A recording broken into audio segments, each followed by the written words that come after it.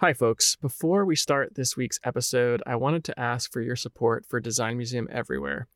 Just like this podcast, so much of what Design Museum Everywhere puts out in the world is free and accessible to everyone. We're all about bringing design impact everywhere, whether it's our virtual events like our recent Design Museum Live on data visualization and COVID-19, or our We Design online exhibition featuring designers of color across every design field, or the hundreds of articles on design on our website and in our magazine, like one of my personal favorites, Design Thinking for Rocket Scientists. There's just so much Design Museum content to enjoy. It's all made possible by people like you whose financial support drives our ability to bring the transformative power of design everywhere. If you enjoy this podcast, I hope you'll consider making a year-end gift to support us. Your donation is tax deductible and means a lot to us. So visit designmuseumeverywhere.org and click on the link at the top of the page. Thanks, and now on to the show.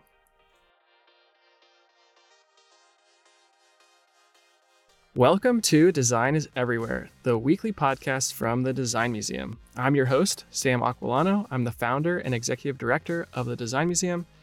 Each week on our show, we tackle a different element of design and explore how it impacts our everyday lives.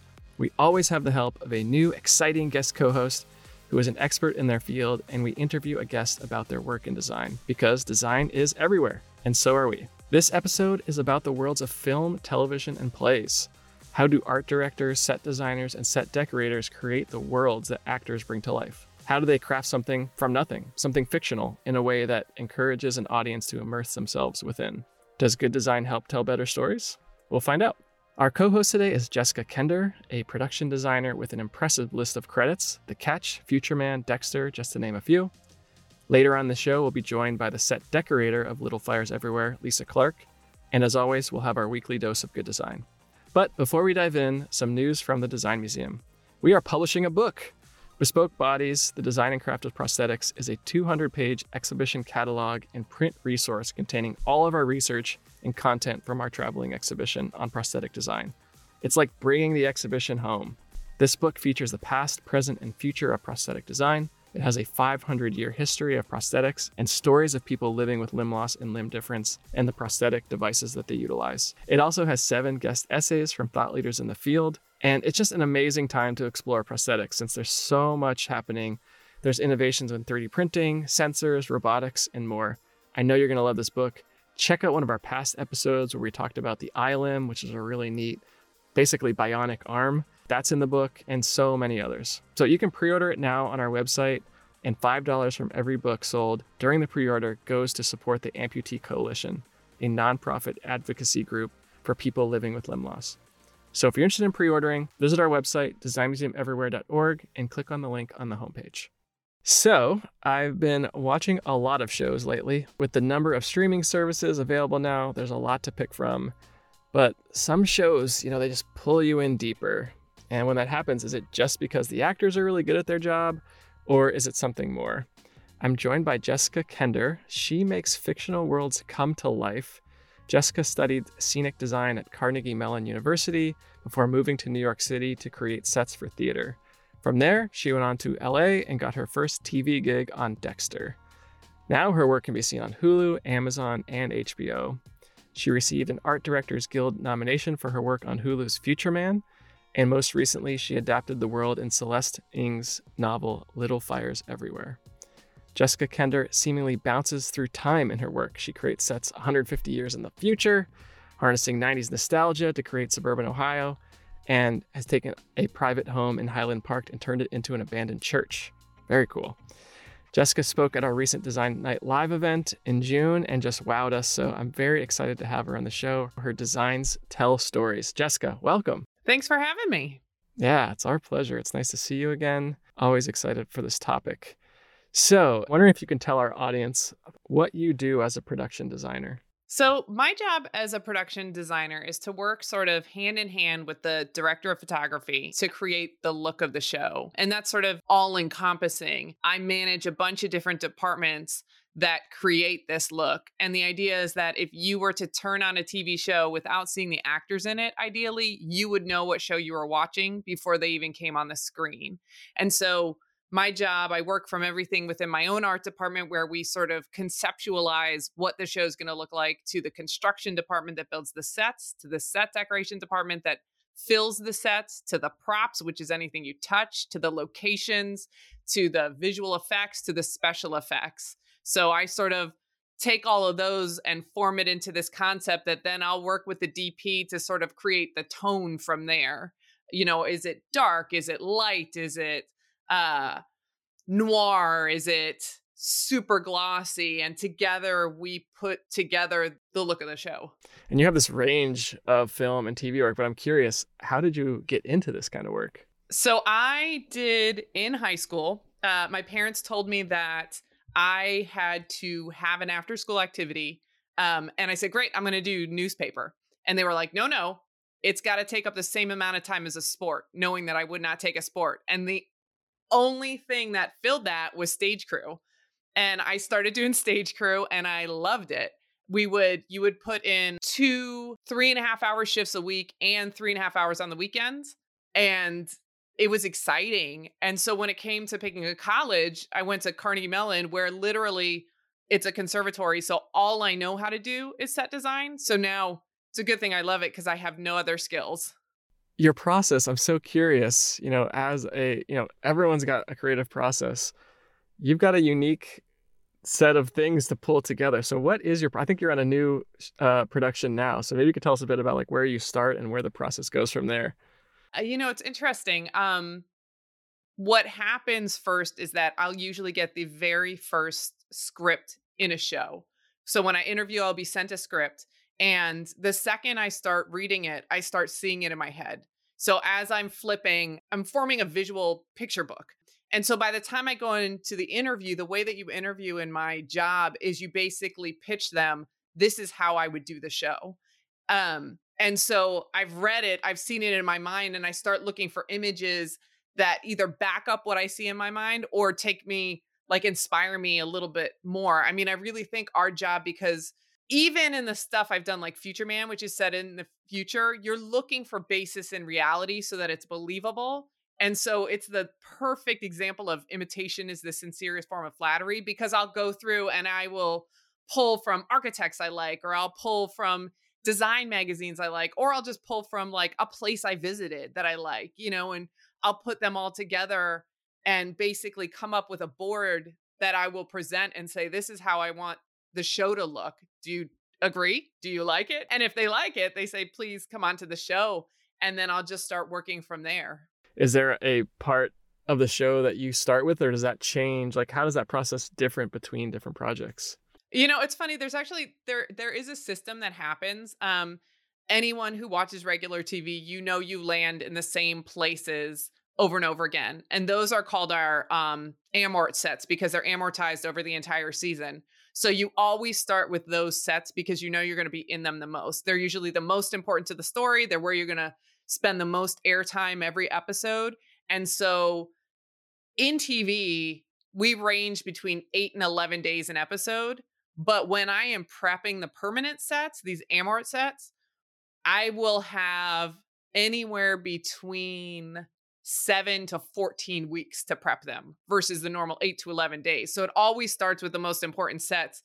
And once you figure out what they are, those are the sets where those sets are their own character. And you want to make sure that they fit whatever character is going to be within them and like support that character. Like they're another layer to what that actor is going to use. On a lot of shows, the actors don't all the time, or I would say almost even rarely, give me a lot of input on the sets, but they always walk the sets before they shoot them when it's a big important set so that they can walk through. Like when I was on Little Fires, the kids came in and really went through the rooms and were like, why'd you put that there? Why'd you do that? Because I will say to them like, hey, we gave you this hobby. Yeah. Hey, we thought you collected these. Hey, you're really into this, and they can then build a more well-rounded character from the set that you've given them. With the bigger actors, like Reese and Carrie and like Patricia Arquette, they are such like linchpins of the story that they would also want to come through, get the sense of it. And if they felt like certain things, it's little things where they think about like Reese played a mom and we were in the kitchen and she said like, which way do I bring in groceries? Like, how do I come in from the car? Like things like that, because they want to seem like they've been doing these routines for years rather than show up on set and be like, I guess I'll come through here. Like it should seem natural. They'll do stuff where sometimes they'll eat a meal in Oh, the interesting. place you've set before you actually shoot there so that they can get that feeling of family, that type of thing. I'm curious if there's anything that surprised you getting into like TV and film set design when you started on Dexter. Was like anything you were like, oh, this is so different than theater? It's much, much faster. It's so much faster. Theater, you have months that you're developing a show. One of the examples I like to give is when I was actually on Medium, it was my first time art directing. So that's my right-hand person is my art director.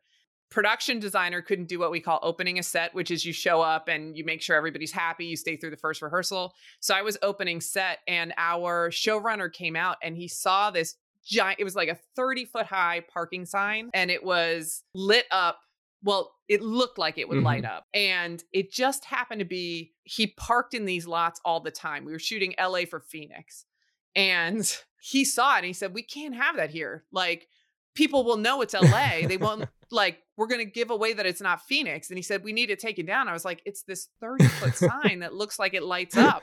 And what ended up happening, we had about half an hour to address it. We pulled up a big stake bed truck. We found out from the location that even though it used to be a light box, it wasn't working anymore. We took a Sawzall, chopped it down, and like 8 guys lowered it into the stake bed and drove off. Oh my gosh. Like that would never happen in theater. Right. So that was one of those where I was like, this is a whole different world. Like you have more resources at your fingertips than you do in theater, but that also means that more is you're expected to be able to produce stuff at a much faster pace. Yeah, that's intense. Especially so, like you said, so many people involved, including the actors. Do you have a favorite tool or material that you use that maybe cuts across everything that you do? My computer. I mean, so much. It's funny because when I first started designing, one of my favorite things to do was to get books that would support my reference. I still love books, but if I'm being totally honest, the computer is where I go to if I want quick visual input. It's also the way that I communicate with everybody, especially now that we're working remotely. I'm working from home. And so there's a whole bunch of technology that allows me to do that now. So more than anything, because it's both the tool that I use to inspire me and the tool that I use to tell people what I'm doing, it's probably that, which seems sort of the antithesis of being an artist. No, but I mean, that's true. If someone asked me about my job, and I'd be like, spreadsheets, computer and spreadsheets. And they'd be like, I thought you were a designer. I'm like, sadly, I am. Yep, exactly. I'm curious then. So I'm trying to picture, you've got like what I would call from like my design career, like a mood board, right? Of kind of like what this looks like. How do you actually then like start speccing out the things that are actually going to show up in, like, you're now translating from like your inspiration to exactly what is going to be there. Like you must write that down at some point. Yeah. So I have my board, and what I'll first start to do is, usually because it's the big sets, I'll do like a virtual 3D white model. And that's what I'll use to get everybody on board with what we're doing. All the different departments looking at it, the producers look at it. Once I get a go on that, then it starts being farmed off to all my different departments. So I'll have my set designer start to draw it up, because the drawings will then go to construction, who will build it. I'll have my decorator and I will sit down and we'll talk about, okay, here's the furniture we need to fill it. Here's the stuff I love. What can you get? Like, here are the colors. I'll start swatching paint. I love to use Ben Moore. Love it. So you pull out, those. We'll stick up on the board. As the decorator brings in fabrics, we'll stick them up on the board. We will then, with props, they'll start to see like, this is the vibe we're going for. So they'll start pulling stuff that's appropriate for what we're doing. So it sort of just starts with that, and it gets farmed out, and meanwhile, locations, I'll say, like, when I have created this look, usually, let's say it's a house, I'll have given to them, I want this type of house. And because my set has to reflect the inside of that house, we're shooting the house on location, we're shooting the inside on stage. They'll have found me a bunch of houses and we'll have narrowed it down from there to the one that we're building our set off of. So it's a lot of that going on. And it's very funny. If you saw my room right now, usually in the office, over here are just stacks of sample books. I have wallpaper books. I have chip chains for laminate. It's piled up. I have them in my closet too, because I do still have to live here. But so I have a kit that I take around with me and constantly replenish that has all the finishes that I'm going to use typically. And then when I need stuff like flooring or carpet, there are a couple places in LA that work with industries that you can just go down. They'll give you a sample. Someone will bring me a bunch of samples and I'll lay them out and pick them. Same with, there's a place in LA that you can get cabinets very quickly from, all that stuff. There's a great infrastructure to work at the speed we need here. So cool. So when there's so much, like you said, so many pieces getting farmed out, when it all comes together, what's that feeling like for you who like had that initial like vision in your mind? Like, how do you feel? They're all my babies. One of the most satisfying days on a show is the day when you get to open up a set you're working on, because it goes together. And I mean, look, all of us who are in this industry, we didn't do it for our own, like we want people to see what we do, right? That's why you're in TV. Like you want an audience. And so for me, it's interesting. I would say the audience that gets the most visceral reaction from me is the crew and the cast when they first walk on a set, because they're so intimately involved in the scripts that if you've got it right, you did it right. Like usually I'll know if I had a set right, like you feel it inside and you just can't wait for people to come on and be like, wow, either like, this is what I thought, or like, this is better than what I thought. That's even better. Because they've just been living with a script document for, probably months. And then it's like, you brought it to life. Yeah. I've even done things sometimes where they do like in real estate where you're supposed to have like cookies going, like if it's Christmas time, we'll have like Christmas smells, like that type of thing, so that people get like an experience. Sometimes on sets, I will even do stuff like, let's say just you only need the inside and a tiny bit of the outside. I might put a little more of the outside so that people get the feeling of where they're walking into rather than just exposed flat on the back. So there's just a little bit more. So as they get the experience as they're entering. But that first moment, it's incredible. It's the adrenaline high. It's great. And it doesn't ever get old. Yeah, that's the moment. I love that. So you've done, like we said in the intro, like past, present, future. How do you generate these ideas for time periods that either you haven't lived through or that no one has lived through? Well, I mean, the past, you always have reference. So the past, I actually think the past is harder than the future, because the past you can get wrong. Like if you haven't done your research well, you can mess it up. You can put everything from like the light switches to like, was that style of furniture around then? Was that color palette around then? There's so much that you can get wrong that you really need to dive deeply into the period. For the future, the world is your oyster. Like you have constraints in that human beings physics probably won't evolve that much farther. But for me, it's sort of like, what do I think is cool? Like, what do I think is cool, and how can I justify that it would be in the future? And if I have a loose justification for the future, I can run with it. Like I can say, this is what I see. So that for me is it's super fun, because I'm just designing what I think is cool. We saw in a previous interview, you said you turned down work for nearly 4 months before you found Little Fires Everywhere, because you were looking for that satisfying project. And so curious, what makes a project satisfying for you, and like what clues do you look for? It's funny. It was actually Future Man, which is the opposite of Little Fires, that made me wait for Little Fires. Future Man was incredibly satisfying in that I love that type of comedy, number awesome. One. So reading the scripts was super fun. The guys who wrote the show were very collaborative. They would come to me and pitch an idea and say, what do you think? Do you think it's funny? Do you think we can do this? If we can't successfully do this, because obviously we have budgets, what we do to change it? So I loved the content and I loved the freedom of design, and I left it and I felt so like high from working on that show that I thought I want to keep feeling this way. So Little Fires came around, totally different show, but I read the script and it honestly is the first time where I felt like the female characters were written with authenticity.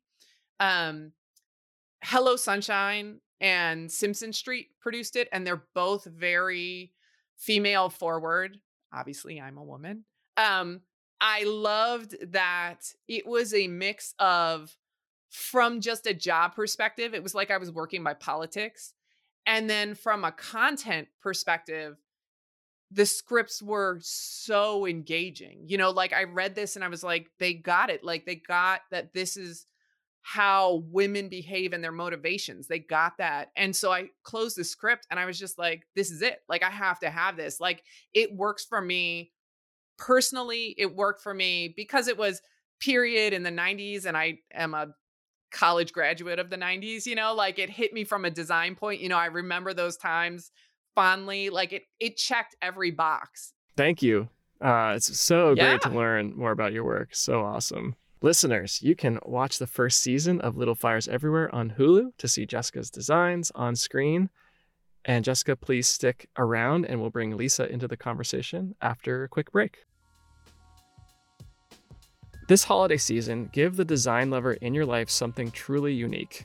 At Design Museum Everywhere, we've opened an online holiday store with several publications, including our books, Bespoke Bodies, about the design and craft of prosthetics, and Design and Play. It features incredible photography and stories about play environments from around the world. We also have our Design Museum magazine, which is our quarterly publication on design impact. We also have gift memberships, which are perfect for employees, general design enthusiasts, and students or young professionals looking for resources and professional development. All membership levels include a magazine subscription. Check out the store on our website, designmuseumeverywhere.org. And we're back, and we're joined by our special guest, Lisa Clark. Lisa majored in history and set design at Stanford and received an MA in history from UC Berkeley. Her expertise in historical research has played a major role in her development as a designer. She decorated films like Cherish and Dopamine, both premiered at the Sundance Film Festival.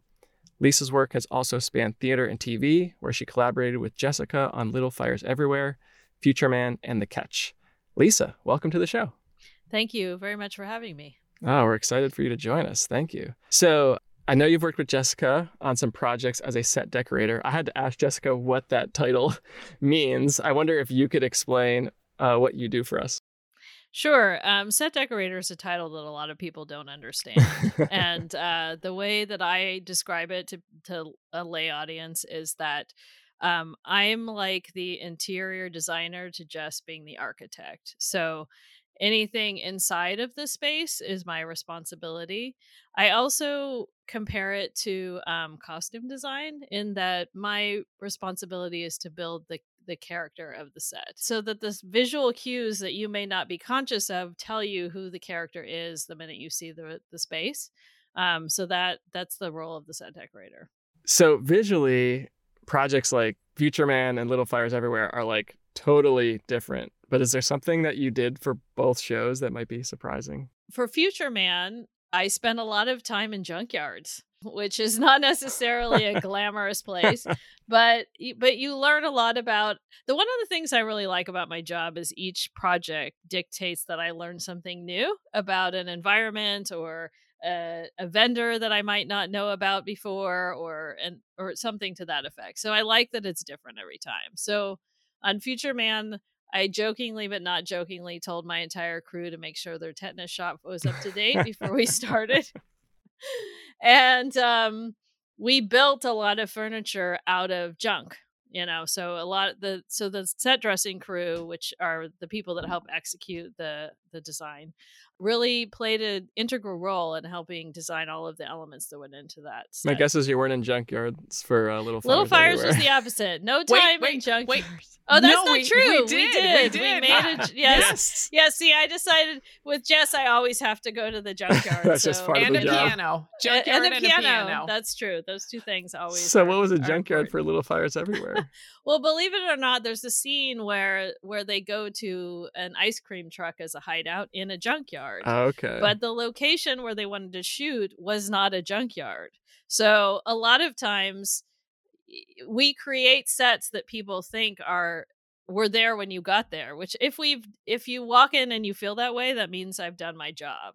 But basically we created a junkyard out of nothing for Little Fires as well. So That's I did amazing. spend time in a junkyard I there love as it. well. That's so awesome. Inspiration can come from anywhere. Yeah, it's true. If you could sort of take us through like a room, like what I love about working with Lisa is that you walk into this environment that we've talked about, and it's exactly what she said. Like it feels like it's right. It's true. Mhm.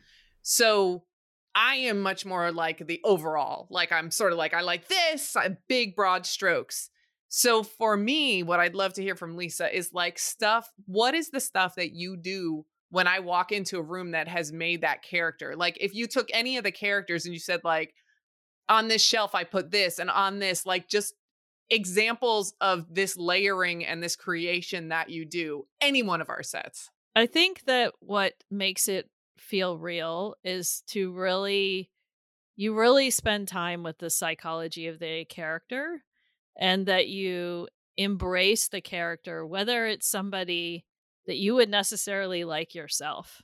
It's almost like walking in someone else's footsteps and taking a journey in someone else's life for a period of time in order to get those details right.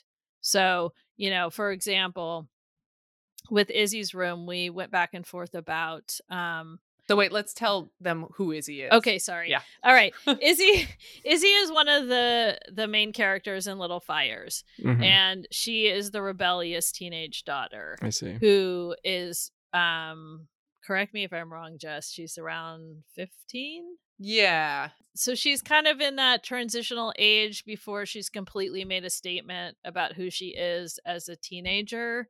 But she's not a child anymore. Mhm. And so I wanted to capture all of those elements. So, for example, she's an artist, but she doesn't trust her voice yet. So we had sketches that she had done, but they were ripped out of a notebook, and they still had the little rings on the edge. Like she hasn't made them pretty. And instead of framing them and putting them on a wall, like they're tucked in a corner at the bottom near a poster, because she's more interested in the famous, person represented in the poster than her own voice. Mm. And there's still elements from when she's a child, like there's a lamp that looks like maybe from a little girl's room, but she's put little pins on it and little other decorative items and stickers so that she's kind of obfuscating that part of herself. So it's those little details that you think about as a set decorator to make the character feel real and for you to experience like who they are, basically. Does that answer the question, Jess? Yeah. Okay. Although honestly, I could listen to you give me details like that all day. Oh yeah, I was gonna say Yeah. that's so because Yeah. as you were talking, and maybe it's the bookshelf behind you, but I'm like, is it fun to choose the books that are like? Oh in yeah, these? it I is gotta fun. imagine that's Actually, cool. I mean, you have to enjoy that process and be okay with the fact that some of it ends up on camera and some of it doesn't. Sure. But it's the process of creating the space, and the actors often appreciate it, even if you don't see, the audience doesn't end up seeing it. So, when we picked all of the books for the teenagers in Little Fires, they were very specific. Moody's books were Heinlein and other sci-fi books, and all of the books that were in Elena's area were travel books, because she had wanted to leave and she never got to, and they're very presentational, and so you get into those details. And all of the VHS tapes that we picked, we made sure they were from the era that they would have been watching, and so yeah, it's but as a former historian, that's part of the joy of the job for me is I still get to use all of that research training Yeah, to yeah. create an I was environment. curious with your background in history, like what inspires you more than, is it like the characters of that time, or is it like the time period itself? I would say it's both. I know that's kind of a cop out That's answer, okay. but but I would say it's both because the way people live in different time periods, we can relate to it, but there are also subtle variations. And so to get into the sociology of that is part of the fun. Yeah, So that's yeah. cool. Mhm. I find your path to how you landed as a set decorator fascinating. Can you sort of take everyone through how you got here? Yeah, I had quite a circuitous route to this career. I know a lot of people go directly into film production right out of college, but I had dual loves of history and design, and I wasn't sure where I wanted to land. So when I went to college at Stanford and I studied design and I studied history. And at the time, I thought I wanted to be a historian. So I went to grad school and a PhD program at Berkeley in history. And even though I loved history, I realized that I really missed storytelling and I missed a visual component to my life. And being a professor didn't fit what would make me happy. So I went into documentary film because I had a background in history. And I was a researcher for documentary film for a couple of years. And then I went and worked at Lucasfilm as an associate producer on a documentary series. Um, and I also worked in theater at the time. So I worked in independent theater in the Bay Area for about 10 years. Hmm.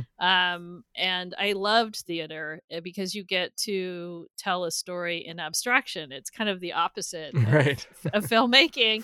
Um, and I'm biased because I worked in theater, but I think theater is a really good training for people in film and television because you have to understand what everyone does. Like you have to know why the lighting is important and why the props are important and how things are built, and you have to talk to the actors and the director, and it's really collaborative. And so having had that experience, I feel like I'm a better collaborator in film and television because I understand everyone's role and that everyone's role is important.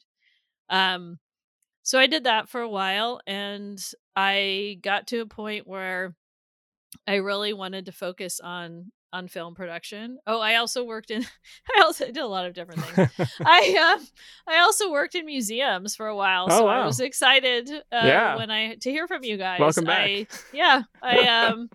I wrote content for Oh, museum nice. exhibits for several years, where I used my history background Of again. course. But I finally, about around 2009, and I had done independent film on and off in the Bay Area. I met a decorator whose name was David Smith, and he was working on a pilot in the Bay Area. And he offered to sort of be my touchstone in moving to Los Angeles. And I decided it was time for me to give it a shot and see how that would be to focus on film production, and so I did. But it was after many stops along the way before I ended up here. Very cool. Good question. What part of your work, as Marie Kondo says, sparks joy? Like, what is the thing for you that, like I was saying, for me, it's when we present a set to the crew and the cast, like that for me is the biggest, like, but what for you brings you the, Well, there are a lot of steps along the way, I think. I love the research part because as a as a former historian, I like the research, and when I really get into the details of what's going to define a set and I show it to you and you're excited by it, like I love that part. Um I love the part where I walk onto the set for the first time after it started to get roughed in and I'm working with the guys, and I'm because we're always doing 12 million things at once, it feels like. And in that moment, I am not doing anything else but focusing on creating this character And I love that moment. And I love the moment of interacting with my crew to make that happen. That I really enjoy that. And of course, opening the set is always exciting as We heard well. about that. Yeah. Yeah, but I'm definitely getting this like great vibe just because so many people involved with the collaboration. You almost feel like a big family, by the end. And like Yeah. you, like Jessica said earlier, like you've birthed this like Yeah, baby. it's true. It's true. Yeah. I mean, can I tell you one quick anecdote? Please. I just finished a feature film. The working title is Dog. I don't know if that will end up being the title. And there was a character I was really excited to create, which was sort of these older hippie types living in Northern California. I'm from Northern California. One of my best friends growing up had hippie parents. So I was very excited to really honor this culture. And so I spent a lot of time creating this character. And then the day that we opened the set, the day before we opened the set, the actors came in for rehearsal.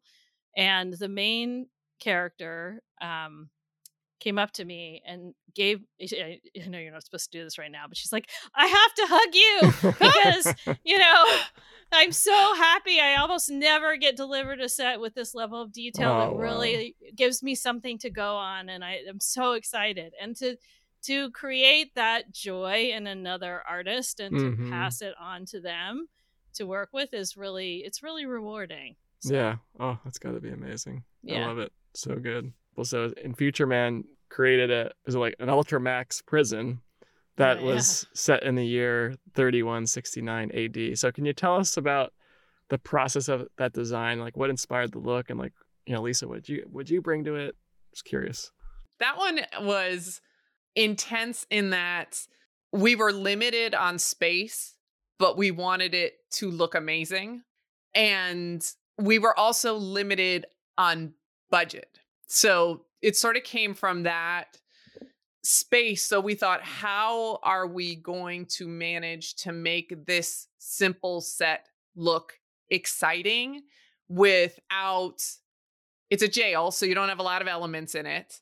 It's the future, but we don't have a lot of space. So we're going to set it in this nebulous nowhere land. So what do we have to work with now? If we don't have a lot of elements to make it look cool, we started with the idea that we wanted to play around with light within it. And every piece that Lisa picked had to be so specific. Like the stools that they sat on, I don't know if you look closely, but they were these like silver, I've never seen anything like it. Silver stools that were like ribbed. I don't even know where she got them. But, it's the one thing in this glass box, so it has to be important. Yeah. And because it's just this glass box, it has to be cool. So that's where we started playing with the lighting from that point on. Yeah. Interesting. Yeah, a set like that is really, it's a different kind of challenge, like Jess was saying, because a lot of times when you're layering a set, it's more about, I would say, almost like a collage. Right, a lot of because things it's kind of how coming together. Items tell you a story. But when you're dealing with a really minimal set, you have to be very careful and specific with every object. So that scene, I spent a lot of time reimagining dinnerware because I wanted it to feel like when they sit down to eat that they're sitting down to eat, but not in a way that we would picture it today. So it was a lot of looking at really high-end design studios and trying to find elements that could play as dinnerware but not literally be a plate and that kind of thing. So it was a fun challenge. Yeah, that sounds super cool. Is it harder to be limited by space or to be limited by the budget, would you say? Well, I would say we are lucky enough to be on shows where the budget is at a point where it limits us to where if we had no limit, we might be working 24 hours a day. So that's actually a good thing. Yeah. The space, I would say, for me is challenging because I always want to grow a room 2 more feet, or I always want to add 1 more thing on, and you can't do that. For me, I would say it's space rather than budget. Typically, you always want to have a little more money. You always want to have but if you had on the shows that I've been on that that keep pouring money in. It actually makes it harder, because if you have all that money and you only have 11 days to spend it, that means I'm up all the time you're because using they those have days. said yes. Yeah. Yeah. Yeah, for me it's the money. Because money is what creates character, really, you know.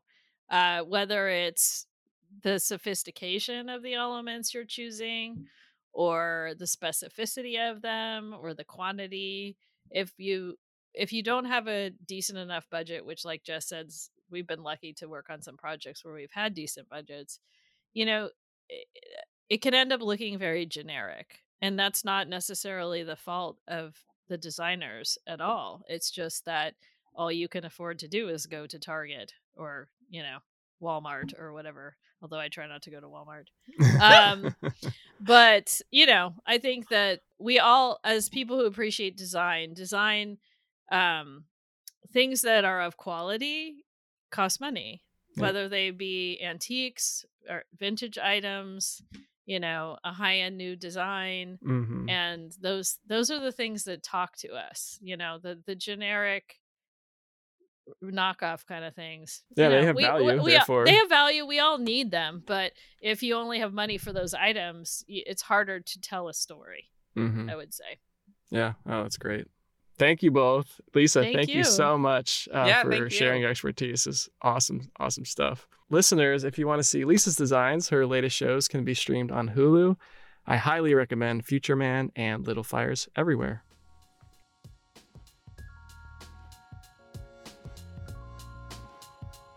And now it's that time. Every week we share our weekly dose of good design, our examples of good, thoughtful design that has impacted us or others in a meaningful way. I'll go first. So pre-COVID and during COVID, my wife and I cook dinner together every night. It's something we love to do, sit down to a good meal with our family. And we definitely have like our go-to recipes. But so recently, we are still in this like lockdown pandemic state. So we want to like mix it up. And so my weekly dose of good design is pretty simple, but we're absolutely loving it. It is a crinkle cutting knife.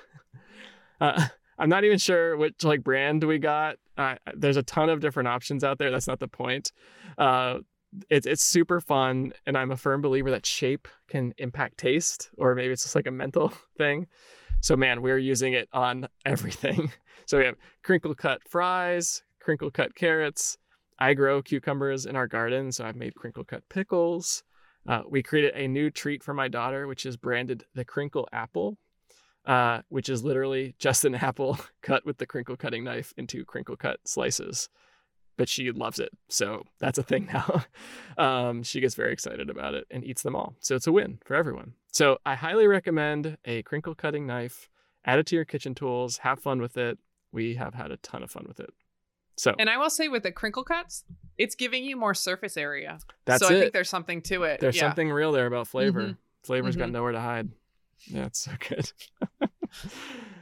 All right, Jess, you're up. All right. So for me, it's also COVID based. The industry that I'm in, we have very strong PPE regulations because we have to be around actors who take their masks off. So we are all wearing masks and we are wearing face shields. So mine is the face shield they've given us. They managed to have this face shield that is built where it slips over your glasses. If you wear glasses, if not, it sits on your nose. It has this beautiful piece of plastic that doesn't fog up somehow. Wow. All the other ones we've used have fogged up. It's so clear that I've walked off stage and I haven't even flipped it up. And the fact that I have to wear this all day, over my glasses, and I didn't even notice it was there. Beautiful piece of design. Wow. Yeah, that's so interesting because so many of them are terrible. Yeah. And It's they funny. get in the way. Our COVID officer came up to me and she said, I've been watching you. You have to get too close to people. You need to wear this. And I was like, oh no. And she was like, no, you're going to love this one. And she was right. She was right. It's fantastic. You don't even notice it sitting there. It's great. This is definitely the first time a face shield has been mentioned on the weekly dose of good design. So it must be very cool. Whoever did it, kudos. Yeah. All of us on the crew, thank you. Yeah. Now I want one. I mean, come on. That's great. Thank you, Jessica, so much for being here. It was a joy. Thanks for having me.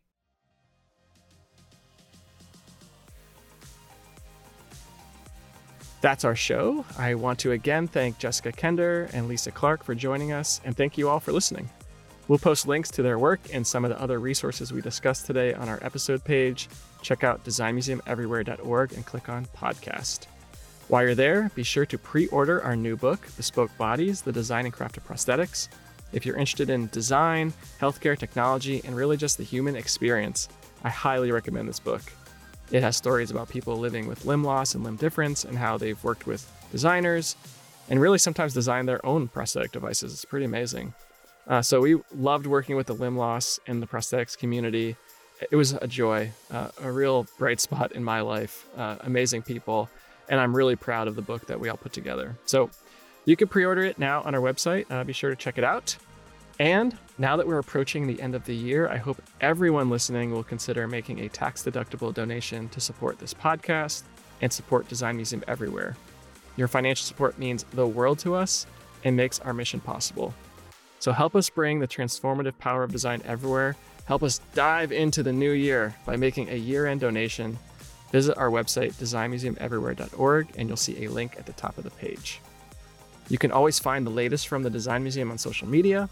On Twitter, we're at design_museum. And on Instagram, we're at Design Museum Everywhere.